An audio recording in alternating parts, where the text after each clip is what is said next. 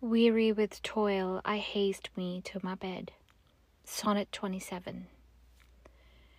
Weary with toil, I haste me to my bed, the dear repose for limbs with travel tired.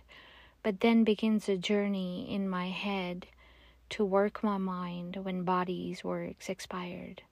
For then my thoughts from far where I abide intend a zealous pilgrimage to thee, and keep my drooping eyelids open wide, looking on darkness which the blind do see, save that my soul's imaginary sight presents thy shadow to my sightless view, which like a jewel hung in ghastly night makes black night beauteous and her old face new.